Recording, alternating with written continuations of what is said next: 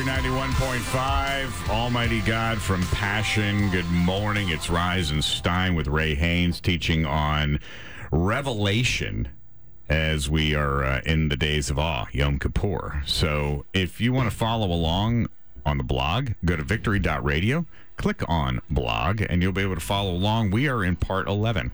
There are 13 parts. Before I jump in, I'm just going to answer a question that was just emailed to me a little bit ago from another guy named David that I thought was very important because we haven't talked about this since earlier. He says, as a Gentile Christian who's grafted in by faith, how should we observe Yom Kippur? I wasn't prepared to fast today. Honestly, don't feel very good anyways. Do I transgress by eating and being at work today? No. I had assumed that these were commands pertaining to the Jews. All right, so you are correct. There's no commands that we're under of any such thing.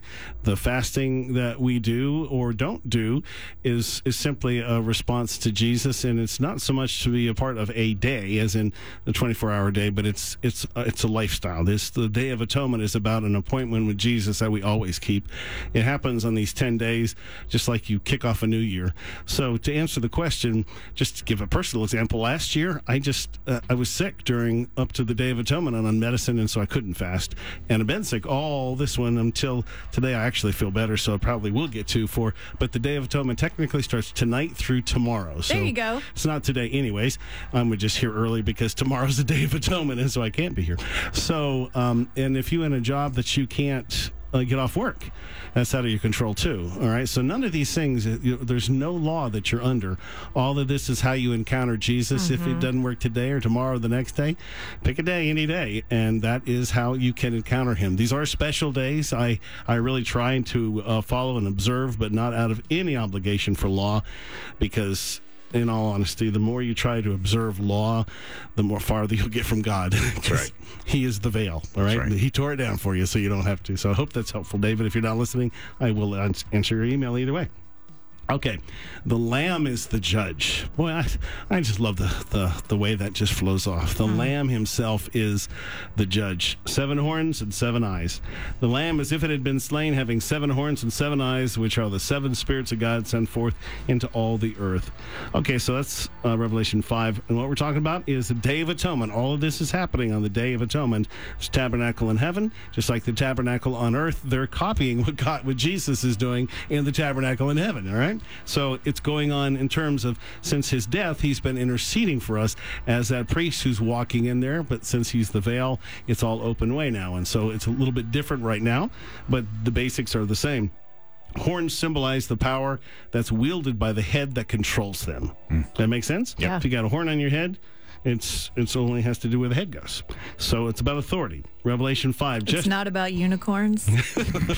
Only if they're fluffy.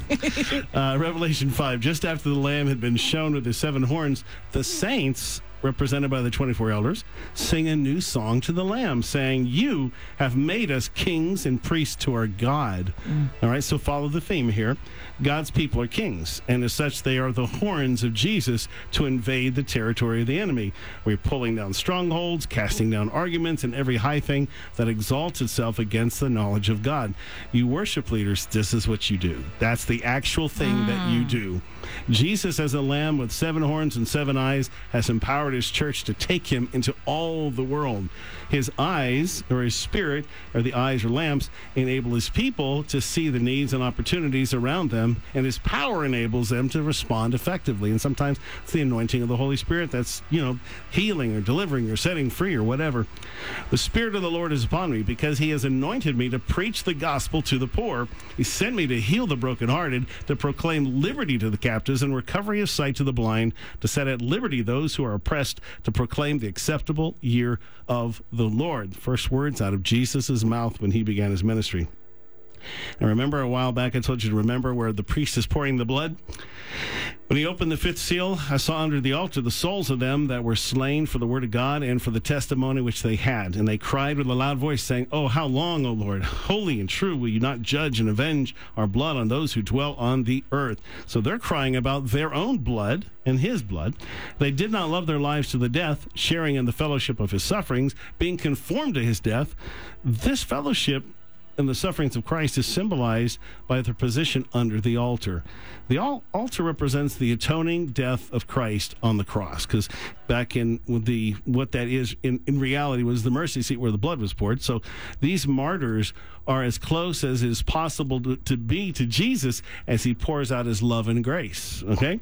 The ancient sanctuary service, the sinner brought a lamb, confessed the sins with his hands on its head, transferring his sin to the victim, the goat or the lamb. The lamb was slain. Its blood was collected in a bowl.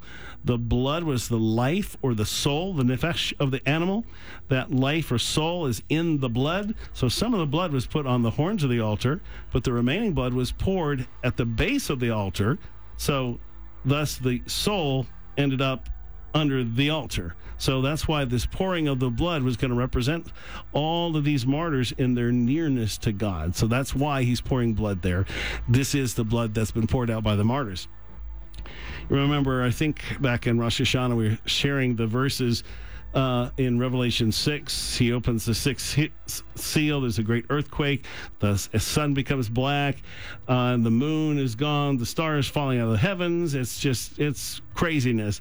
And even the sky departs. A scroll, like it's rolled up. The mountains, the islands, everything's out of place. There's earthquakes. Everything's shaking.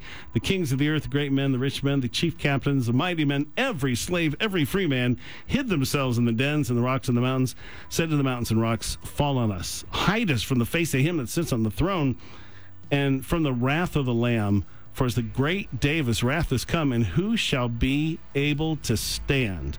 And that's the question you got to pay attention to. Unfortunately, they don't know the answer, and that's their problem. The answer, who can stand, is why they're in the position they're in. Matthew 25, Jesus separates the sheep from the goats. It's apparent that many who believed they were following God were actually refusing to serve him in the person of his needy children. And as much as you did it, not do it to the least of these, in other words, help the hungry, the thirsty, the naked, the sick, or in prison, you did not do it to me. Depart from me, you are cursed.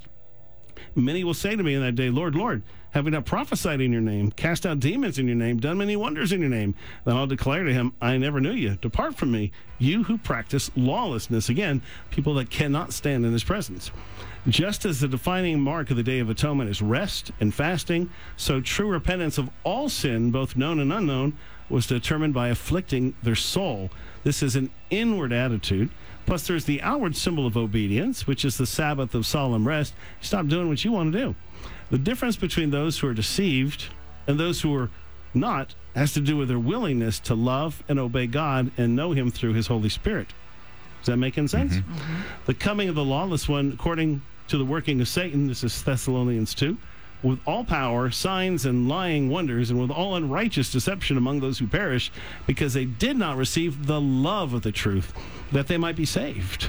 And for this reason, God will send them strong delusion that they should believe the lie, that they all may be condemned who did not believe the truth, but had pleasure in unrighteousness. That's some strong words, but look at the comparison there, to receive the love of the truth, but had pleasure in unrighteousness. Those are just a strong reminder, again, the Day of Atonement. That atonement word is at one mint. How do you come into at one, become unified with Jesus? It's through this pathway. Part 12 of 13 coming up in just a few moments. It is Yom Kippur with Ray Haynes teaching this morning. You can go to victory.radio and click on the word blog, and you'll be able to follow along. It's Rise and Stein. Good morning. Since 1989.